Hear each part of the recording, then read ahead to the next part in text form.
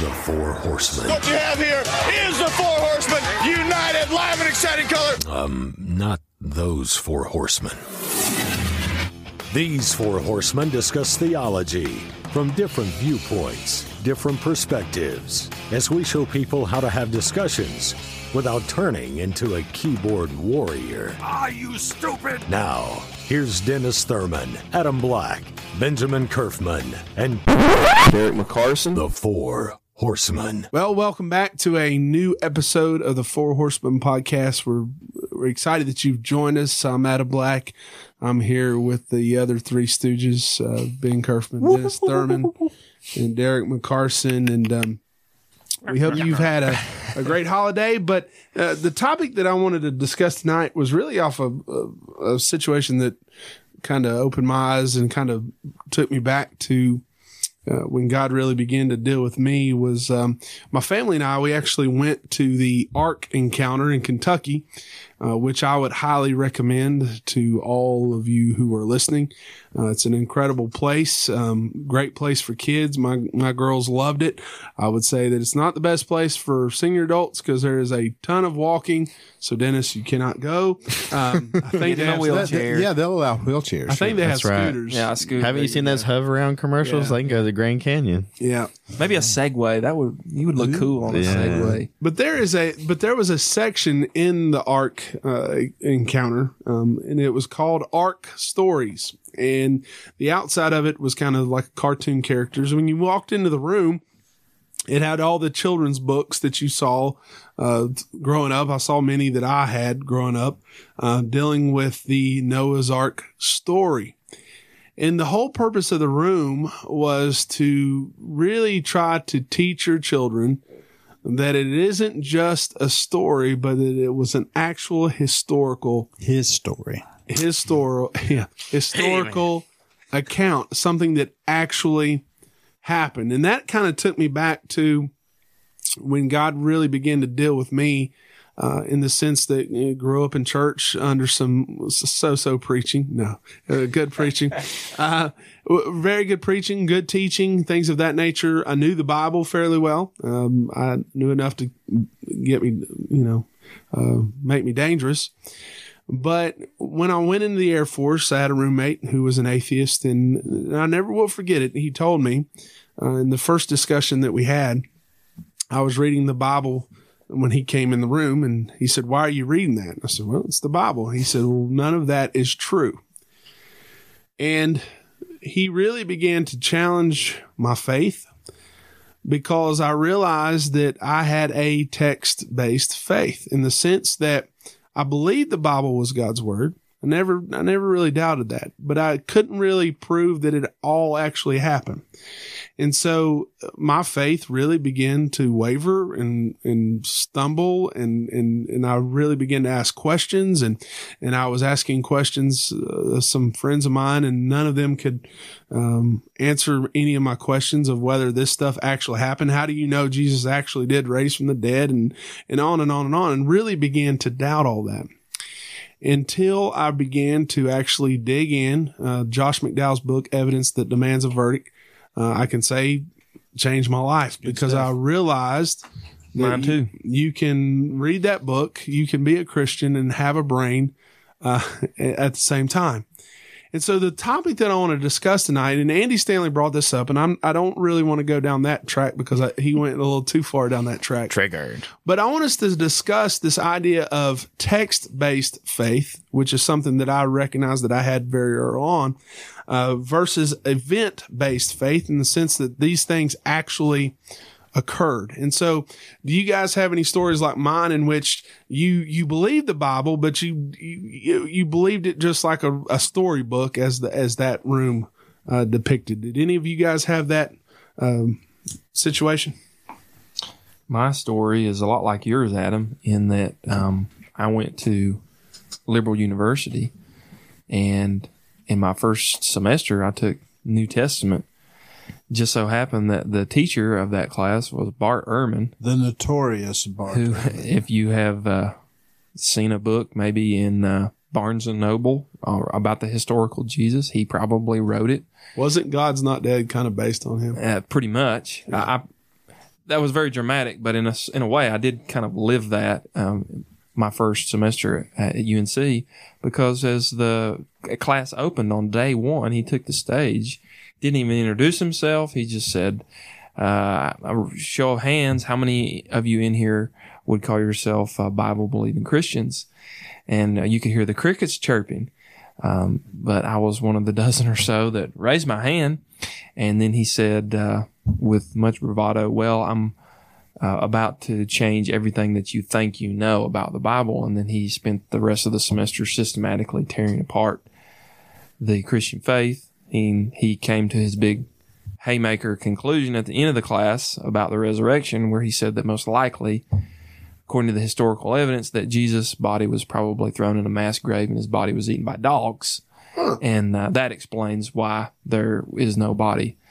Of course, he doesn't have a single shred of evidence to back that up, but when you're under the aura and the spell of a world-renowned scholar who's very well known, he is on the History Channel and made millions of dollars for the University of Chapel Hill. When you're under that, you think, oh my gosh, if he says that and he's an expert, then he must really know. So yeah, just like you, Adam, my journey was challenged there in my formative years as a young adult, and had to come to that point where I said, all right, I know what I believe, but I don't know why I believe it. Right. And I had to do some real soul searching and some real study, decompression, as I would say, as I would come out of that class. Okay, I need to hear the other side of this, because obviously there are great scholars on the other end of the debate who come to the complete opposite conclusion, looking at the same evidence that Bart Ehrman did. So it really pushed me. Yeah, it created a crisis in my life, but it caused me to dig deeper and to search for the truth. And ultimately, I'm grateful that God led me down that journey, because it helped me to understand that, as you said, to become a Christian, you don't have to take your brain out at the door, but it is actually a credible faith. It's rooted in history. There's tons of evidence. And as far as you want to push the Christian faith, it will not break. Right. Because there's always evidence, there's always testimony, and it can be supported. Well, and let me push back just a little bit, okay? I agree basically with everything you've said, but then what about the person who goes through that experience, who reads Josh McDowell or somebody else, and they end up with more questions than answers, and they finally say, you know, I wash my hands of it. I don't believe it. While I'm very grateful for you two guys and how well you've turned out, what about those people? Why didn't it work for them? And why did it work for you? What made the difference? Is there something deeper there spiritually, you know, in your own heart?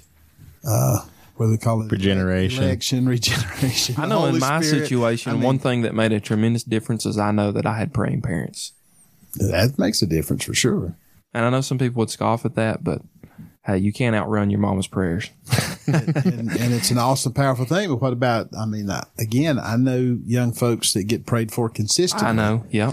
And for me personally, number one, I was saved when this happened. There's no doubt in my mind that I was saved. You know, it took me a little while. I think that a lot of the rejection that I was feeling wasn't necessarily, it was more about conviction than it was seeking truth. It was more about the life I was trying to live than it was about finding what God really wanted in my life. Because when I look back at this now, I saw my roommate was challenged me, and he truly challenged my faith. But I was also living for the world. Yeah. I was living for the world. Your morality dictated your theology. Bingo. It really did. But so combine that with true objection, or, you know, a substantial objection to my faith. It was like a perfect storm. And it wasn't until I kind of almost hit rock bottom and I think that was kind of your testimony as well. It wasn't until I kind of hit rock bottom that I'm like, okay, I'm going to dig into this because I've got these questions. And once I began to dig, I realized that it was true and that there were ramifications. I've met many skeptics, and I would say that the majority of them, if not 95% of them, it's not about seeking truth or seeking what really God wants, but it's really about, I want to live my life my own way. Mm-hmm. And it's our basic default setting. It is the depravity of the heart. It is, but I want to kind of, the part of this that I kind of wanted to go to is I think that something that could be helpful, and I try to do this, and is in the way we present things and to teach things and the way we say things, just like in the Ark encounter in which it said, don't call it Bible stories. Don't the story of Noah's Ark. Story as in once upon a time in a land far away. Actually, that's what the thing said at the top, once upon a time, because then as a kid, you're like, okay, these are just Bible stories. These didn't really happen. Yeah. And then when you add in a skeptical world, because the Christian culture is not slowly, it's quickly fading away. And so people's growing up in church and growing up knowing the Bible stories, that's going away. Because I did have a strong biblical foundation. I absolutely did. And so I think that helped out a lot, but because people are getting less and less of that biblical foundation, I think in our teaching, we've got to do more. And I'm not discounting the Bible. That's not what I'm saying at all. But I think it's almost like we've got to present more of an apologetics type case, an Acts 17 type, than an Acts 2 type. Yeah, because of our. I disagree. Go for it. So in John 3:7, Nicodemus is talking to Jesus here. And Jesus says to Nicodemus, "Do not be amazed that I told you that you must be born again. The wind blows where it pleases, and you hear its sound, but you do not know where it comes from or where it is going. So it is with everyone who is born of the Spirit." "How can these things be?" asked Nicodemus. "Are you a teacher of Israel and don't know these things?" Jesus replied. "Truly I tell you, we speak what we know, and we testify to what we have seen, but you do not accept our testimony. If I have told you about earthly things and you don't believe, how will you believe if I tell you about heavenly things?" So my understanding would be that the mind of every natural man is corrupted by sin. And so trying to just convert someone on the basis of logic or argumentation in some cases would be ineffective. I'm not anti evidential apologetics or whatever. I'm pro people being saved.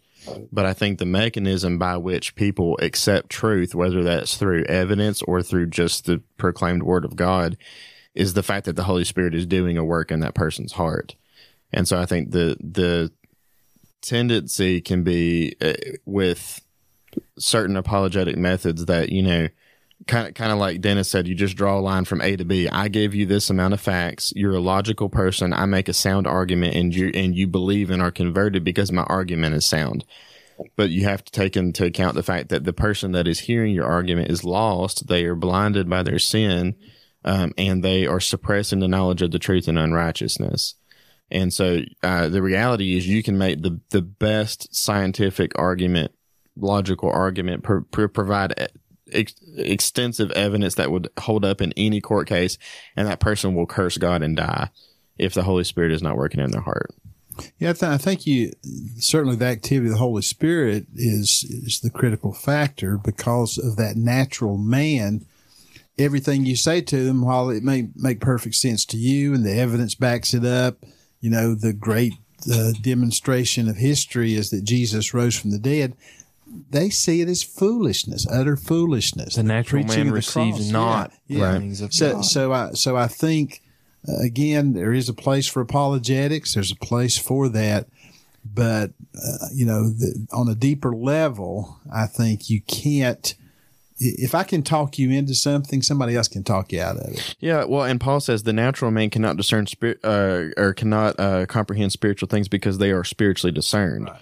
Which also ties in with what Jesus is telling Nicodemus here. Nicodemus, the reason why you don't believe I'm the Messiah isn't because I haven't provided enough evidence. You've seen what I've done. You came to me saying we know you're from God because of what you've done. The reason why you don't understand is because you haven't been born again. And that's your problem. And so ultimately, when we're dealing with people, it's not that we don't give evidence. Obviously, we want to give every possible reason for this person to accept Christ. But we have to understand that our faith has to be in the working of the Holy Spirit in that person's heart, not in our apologetics.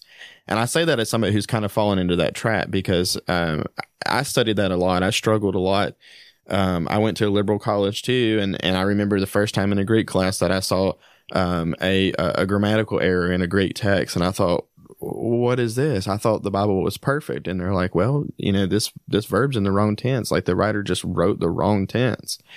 And it totally like threw me into a crisis of like, well, does that mean that every word of the Bible is not true? And then which parts are true and which parts aren't? And is it accurate or is it not accurate? And I had to wrestle through that. Variance. Yeah. You know, I had to wrestle through that kind of stuff. Right. And the fact is the evidence helped me as a believer to feel more confident in my faith. But what I began to think is especially like on things like the internet, my arguments are so sound that this person cannot resist me. You see what I'm saying? Yeah. But then my faith is in my apologetic method. The reality is, I mean, you can preach at a lost person until you're blue in the face. And if they're not born again, it's a total waste of time. Now, granted, I don't know who the Spirit's working on and who they aren't, which is why we proclaim the gospel to everyone. Exactly. We tear down every stronghold. Exactly. But we understand that at the end of the day, it's the power of the Spirit that's tearing that down in their mind. And the means by which he's doing that is the proclamation of the gospel, which can include evidence. Mm-hmm. So that's my only distinction is like, I'm not anti-evidential apologetics. That's not the method that I would personally choose. But what I am against is placing our trust in evidence and not our trust in the work of the Holy Spirit, which is two different things. Yeah, I would agree with that. And I guess I agree with you. But what I would say is like, and that's kind of what I was saying is from a text-based faith. If my faith is strictly in the text, like you went to that and they just dissected it. Well, it's in the Bible. It tells me so, right? I must believe it. Right. And that's kind of what Andy was going toward. Now, again, he went a little off the deep end, but because the Bible says so. So when somebody, my roommate, prime example, said, well, that's not true. I didn't have anywhere to go. I had nowhere to go. You just ask him what is truth. Like text. Well, I understand it, but like, right. But my faith was based in the text. But see, here's the thing though. The text is self-authenticating. So that all the evidence does is gives us more evidence that what the Bible says about itself is true. But the Bible can prove that it's true without having to have external evidence. Like that's part of it. So for instance, well, but you get into circular reasoning, that whole thing. Right. But circular reasoning makes sense though, because if God is the source of all things, then it would make sense that all things would lead back to him. How do you know there's a God? Because without God, you can't know anything. No, but you see what you get. You see what you get into. But what I'm saying is that that's the argument that we make to people, right? So the atheist says to me, "Give me some evidence for God." How would that evidence actually make a difference for you? Well, because I could believe it. Well, how do you know that evidence even exists? Well, because I observe it with my senses. How do you know that you can rely on your senses? Have your senses ever deceived you? You see what I'm saying? Yeah, but I'm not really going down. I'm not really going down that path as far as from an atheist standpoint. I'm saying from a basis of our faith, text base. Right? The Bible says so, therefore I believe it, no matter what. And so, and it's almost like you don't love God with your mind. Right. It's almost like this, well, I'm just going to believe the Bible because it's God's word. Yeah. I don't know why, but there's nothing wrong with that. There's nothing wrong with that. But I think the part of loving God with your mind, and I'm not saying it's text or evidence, none of what I'm saying at all. And I fully agree with you that it's the work of the Holy Spirit. But I would say that what we're seeing from previous days when I was younger was text-based. Why? Because the Christian culture. Mm-hmm. It was the Christian culture. Now that culture's slipping away. Well, the Bible's just like every other religious text in the world. And so, well, what makes it different? Well, the resurrection of Jesus Christ. It's self-authenticating. And then you get into that. So that's kind of where I'm going on. Do y'all see the? Yeah, I understand what you're saying. So what do you think about that? And to me, here's the critical thing. I think there's very few people out there, although there will be some, that God will use and work through your sharing those evidences and those things to bring them to an awareness an openness to the gospel. I think certainly God can and does do that. I think it's very rare. I think my bigger concern would be children growing up in our own Christian homes and our responsibility to transmit the truth to them, understanding the world and the culture and the things that they're exposed to, that we've got to equip them and arm them. Number one, they need to memorize those scriptures. They need to understand the context. They need to be taught, but they do need to be exposed, I think, to the whys. Right. Because I think part of the reason why you already, and Derek as well, and Benjamin, a foundation that you had, a genuine experience with the Lord, that then you were able to build on and examine those things. What if you didn't have that? What if in your home, it was just like, we're going to take our kids to church, Sunday school, we're going to trust the youth pastor to take care of all that.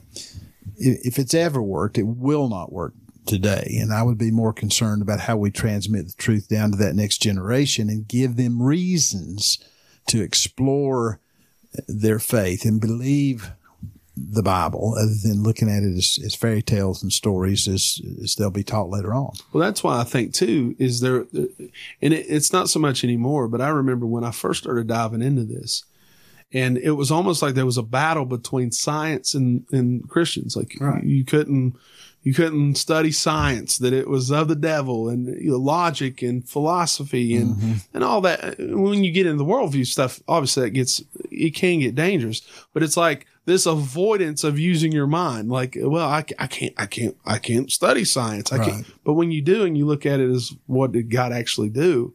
And that can really, it can bring about a part of worship in your own heart. Absolutely. But I agree. What was you going to say? You said you were in the same boat? Well, no, I understand what you're saying in the sense that or at least what I'm hearing is helping your children first, and then, of course, your congregation to know that all of these stories that we read in the Bible aren't fairy tales. They aren't just good reading material or bedtime tales that we tell, but that it's rooted in history. Right. And that we have a basis for belief. It's credible. It's backed up archaeologically, scientifically, philosophically, whatever. And leading our people to a deeper understanding of the truth. Yeah, it's one thing to know what you believe, but you need to know, like I said earlier, why you believe it, and helping them to grow those deeper roots. Right. So, question. So you're saying that basically we should have an event-based faith, which is the argument that Andy would make, like like for instance, the resurrection of Jesus would be an authentication of Christianity of the text. Correct. And so we should start with the event first and then authenticate the text based on the event versus authenticating the event based on the text. Honestly, I think you could go as long as both are presented. So let me ask you this. Why, based solely on historical events and evidence, why would you determine that Christianity is true and Islam is not?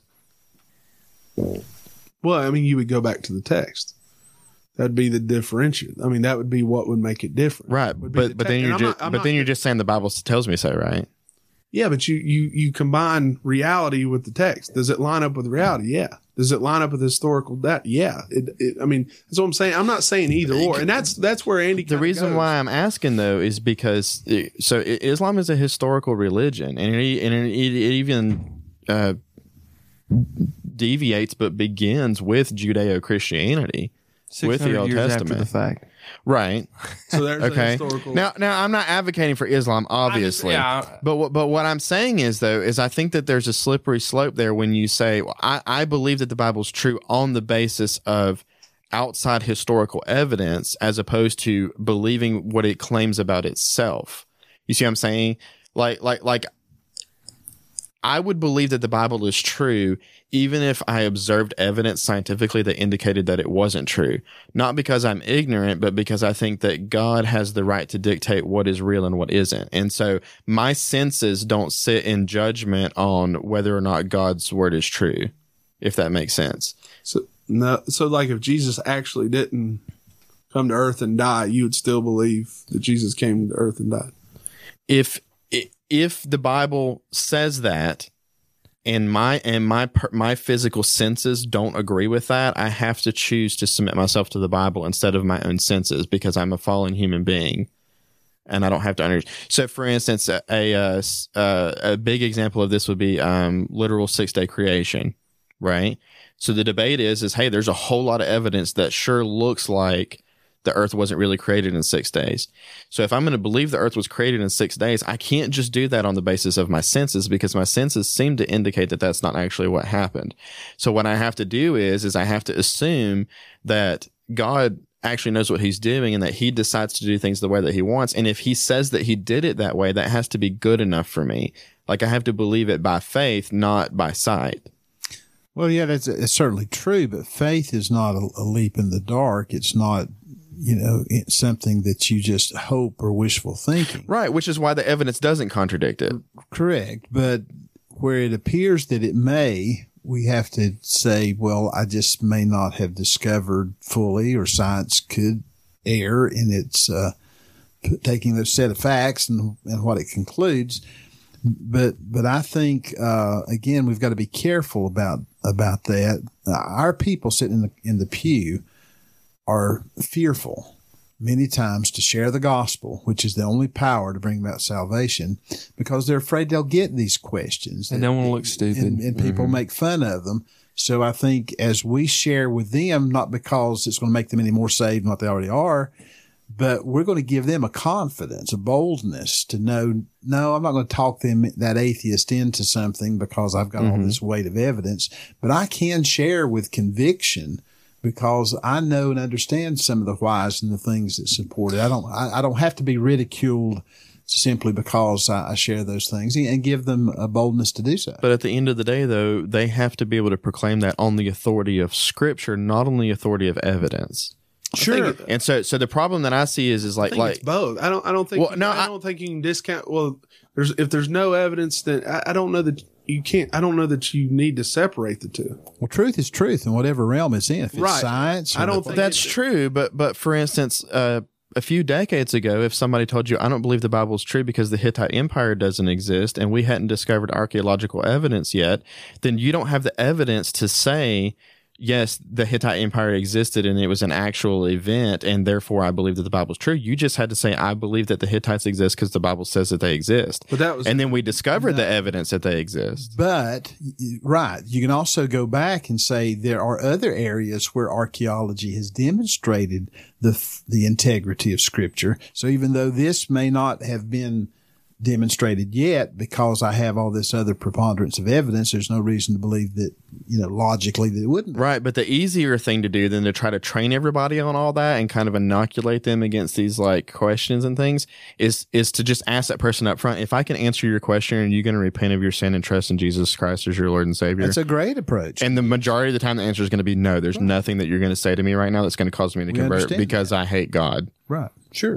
You see what I'm saying? So it's like you could just start there and say they may not be that honest, but no, but the reality is that some of them may be. Right. But the reality is again, going back to what I'm saying is when it comes to apologetics, like I'm not anti-evidence, but I really think that evidence is really more for the benefit of believers than it is for unbelievers, because lost people aren't lost because they don't have evidence; they're lost because they hate God in their hearts. Well, I think that people have come to know the Lord through apologetics. Sure. Yeah. Read Lee Strobel, by the power of the Holy Spirit. Read C.S. Lewis. Read Josh McDowell. All of those guys were brilliant guys from different disciplines in life.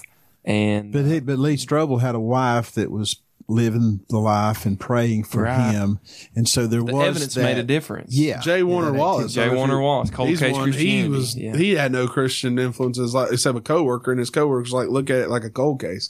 And he did. So the evidence pointed him to, for me personally, and I'll tell you exactly the thing that was like switching. This might sound stupid, but I was reading in the book and it was talking about the psychology of the disciples when Jesus was arrested, how they fled for their lives. And then after the resurrection, that something happened that they all of a sudden, were willing to die for it. Mm-hmm. And for whatever reason, in Holy Spirit, but it was like that actually happened.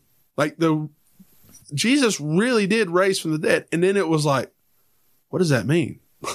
And then it was like, and then it just kind of backed. So when Andy talks about the resurrection, I get that, because that's kind of wait a minute. It actually happened, and there are ramifications to the fact that he claimed he was going to die and come back to the dead. So that's kind of what I'm hitting at. I don't think you separate the two. I don't think you can. I don't think you should. And that's kind of what I'm not saying separate. I'm saying in the starting point. What I'm saying is we should start from scripture and then prove it based on evidence, as opposed to saying, like, you see what I'm saying? Like one is the judge of the other. Well, Romans 1. So is scripture sitting in judgment on the evidence that we observe scientifically, or is the evidence sitting in judgment on scripture?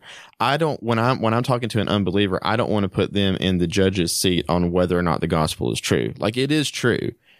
And God calls everyone everywhere to repent. And like, that's the truth. And so my whole idea, when I'm presenting you with evidence, you present a judge with evidence, and then I'm telling that person, hey, basically, here's the facts about Jesus. You decide, you make up your mind on whether it's true or not, as opposed to saying Jesus demands that you repent and follow him. Yeah. And also, here's reasons why you should do that, but the command is clear. That, listen, whether I present you with the evidence or not, you're going to have to stand before him, and you're gonna have to answer. In Romans 1. Yeah. Romans 1, I mean, it says, for what can be known about God is plain to them because God has shown it to them. And then it talks about his invisible attributes, his eternal power, divine nature have been clearly perceived ever since the creation of the world. So in the creation is what God has... The evidence that God has given us is in his creation, not necessarily his word. Correct? General revelation. Revelation. Which is also why it says they suppress the knowledge of the truth of God in unrighteousness, because they know something you don't know. They do. They know that God exists, right? And they know that they are not right with him, and they suppress that in their unrighteousness. Right.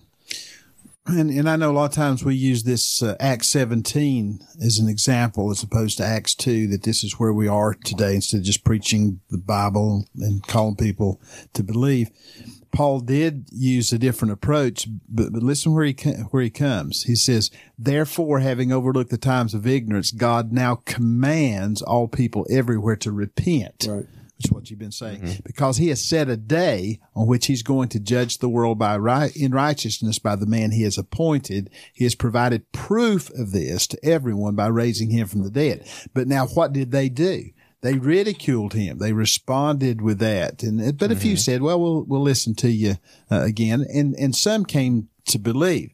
So, the fact is, the real problem there, and I think that's where I would agree with Ben, is that people's hearts are anti-God.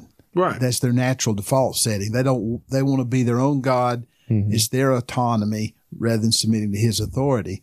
And that's the real crux of the matter. So no matter what evidence you give to them, Paul says he's giving you evidence. He's risen from the dead. They're like, we don't believe that stuff. They don't believe it. And they were in that day. I mean, they would have known. It would have been very easy to verify that kind of thing. They didn't want to believe. Didn't Jesus say that in the rich man Lazarus, even if somebody were to come back from the dead, they still would not believe. Yeah. Right. But then there were some that the Spirit was dealing with that did come to faith. So we don't know, and we don't know what tools God's going to use. So I think it's important for us not to rely on those things, but to have them in our toolbox. Right. And that's my argument. It's not, I think that's where Andy kind of goes a little bit overboard in the sense of text-based. Right. If there's not enough evidence, just throw it out. Right. And believe in Jesus you can't anyways. do that, because I think it's when you can do both, man. I know in my own personal walk, when you can have a brain and love God with your mind and love the text and love scripture and understand that it is true, you get dangerous. Yep. You know what I'm saying? You get dangerous. And so those of you out there listening, if you want to comment or anything on this subject, please do, and just preach the truth. You can continue the conversation online by visiting us on Facebook at facebook.com/4 Horsemen. Don't forget to tell your friends and enemies about the podcast. And be sure to subscribe and review. They look at me funny when I talk like I got a speech impediment. Homie, check my passport. Heaven, I'm a resident. Like a conscious rapper, but do more than bash the president. I see brothers coughing, so I hit them with the medicine. On the other side, they say their grass is greener. Seen the forecast, man, they calling for Katrina.